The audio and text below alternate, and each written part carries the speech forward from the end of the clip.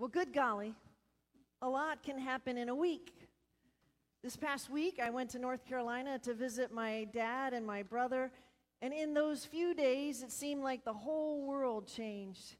First, there's no fuel at the pumps, and now CDC flips, saying no masks required. You know, for most of our lives, we have a sort of a sense of the lay of the land. We can anticipate change coming based on sort of rolling indicators such as climate change. But more and more, it seems like all sorts of conditions can suddenly just change on a dime. I recently saw a helpful image that sort of helps me frame all this uncertainty. It pictures a person that's perched precariously on the far edge of this precipice, and below him is this vast canyon. And the accompanying quote says, "When we have nothing left but God, we discover that God is enough."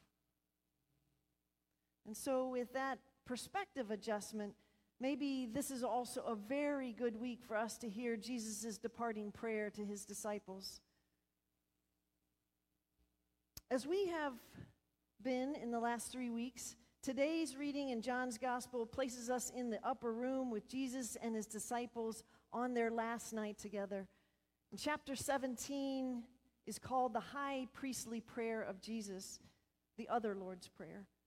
And on the seventh Sunday of Easter, we always read a portion of that prayer.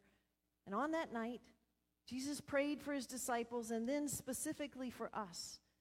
He prays for three things.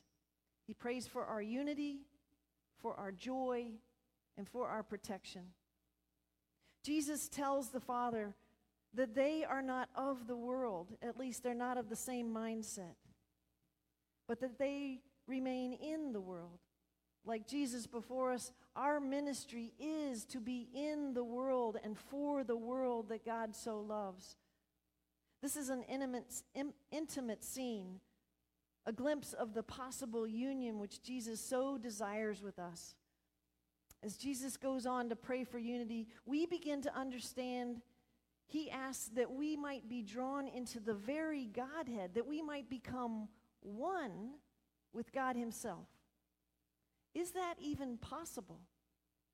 A few verses later in the gospel reading, Jesus explicitly says this, "The glory that you have given me, I have given them, so that they may be one as we are one. I in them and you in me, that we may be completely one." These are shining words.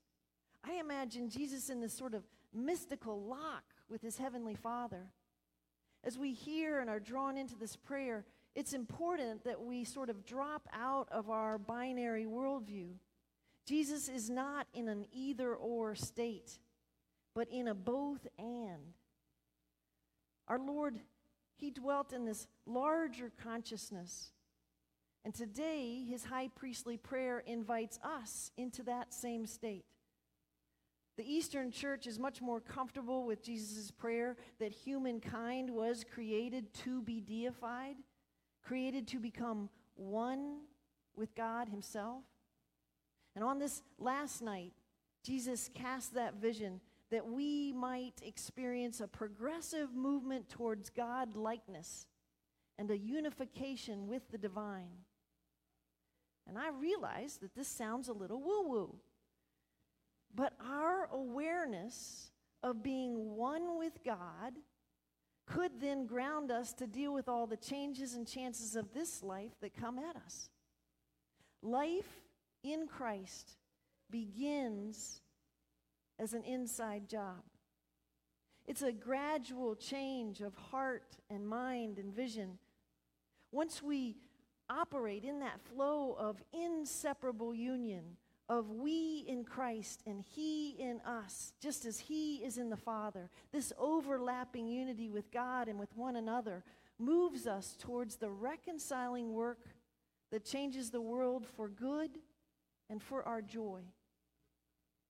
For example, I was recently made aware of the Nashville Dolphins.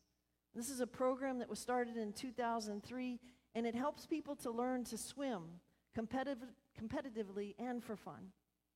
And this program has about 230 swimmers and 100 volunteers, and it helps young people with adversities, such as autism, to taste success.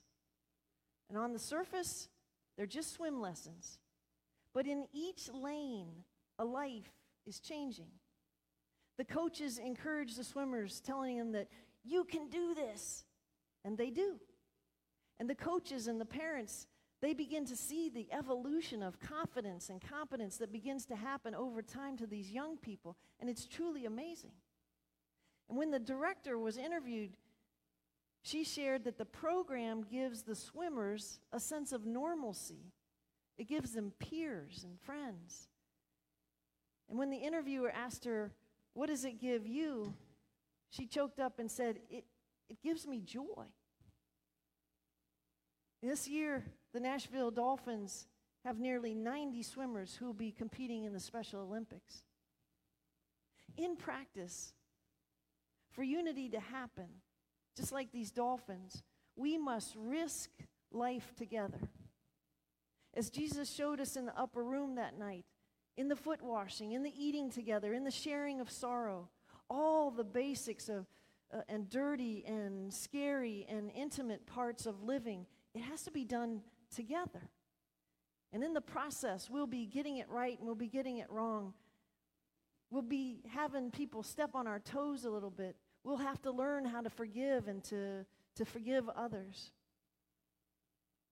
But we disciples can be transformation agents, but first we must be unified in spirit. Diversity is certainly a beautiful part of this amazing world that God created.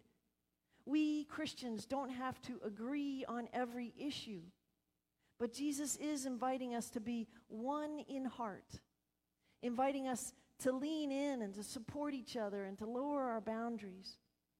Note that this unity for which Jesus prays was not for their own benefit alone. It was not for some Shangri-La peace garden, but rather this unity of heart prepares us to go out and to do life together in the world the way Jesus did.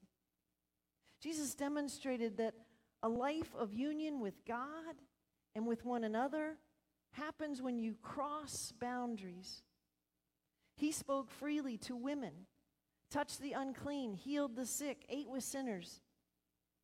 He did not transform lives by using shame, guilt, or obligation, but rather he met people where they are, and he urged them to move forward. Jesus invites us today to be in the world as healing agents and reconcilers. This requires that we consider how our dualistic thinking holds us back from unity and joy. I wonder to myself, in what ways have I been seeing with lens of me versus them this week? Thinking white versus Asian, or anti versus pro-vaccination, or conservative versus liberal. But it's my daily time in prayer with the lover of my soul that we can be reminded of our own imperfect self is so loved beyond what we can even imagine. And that begins to open us to better solutions that are possible between people. Yes, it can be scary to reach out with a soft front and a hard back with those who are different from us. But yet, wonderfully, sometimes we do get kind of a training check ride. Just this Friday, a young man with a learning disability, he knocked on our door, and he said that he worked for a lawn service and he'd been dropped off in the neighborhood and that he needed to use our bathroom. And he apologized for needing to use our bathroom. But he stood there asking. And naturally, all the worries ran across my head, like, I wonder if this guy has a gun or if he's going to make a mess. But I also sensed that there was the same kind of different as me in him. So I said, of course, come on in. And as I led him to the bathroom, Donna looked at me and she's like, what? And so he closed the door and he used the toilet, and I could hear that he really needed to use the toilet. And he washed his hands, and he came out of the bathroom, and he thanked us, and he apologized again. And Donna handed him a cold Gatorade, and he started moving towards the door. And so before he left, I asked him what his name was, and he said Kevin. And I thanked him for choosing us. I closed the door, and I looked back at Donna. I'm like, wow, something just happened to us. Jesus came near. And I opened the door to see where he's headed, and he was gone. And I think that's how life is. Joy and connection, they appear in these unexpected moments and can happen by our choices. We are more connected to one another than we can see. This week, like many of you, I've witnessed on TV innocent people being killed in the bombings between Hamas and the Israeli government. And we are invited, as we witness that, not to take sides, but to pray for the wounded, to yearn for unity, and to help as we can. Jesus has already prayed that we might live into our wanting to get on with walking each other home. For this is our Father's world, and it's our world too. Amen.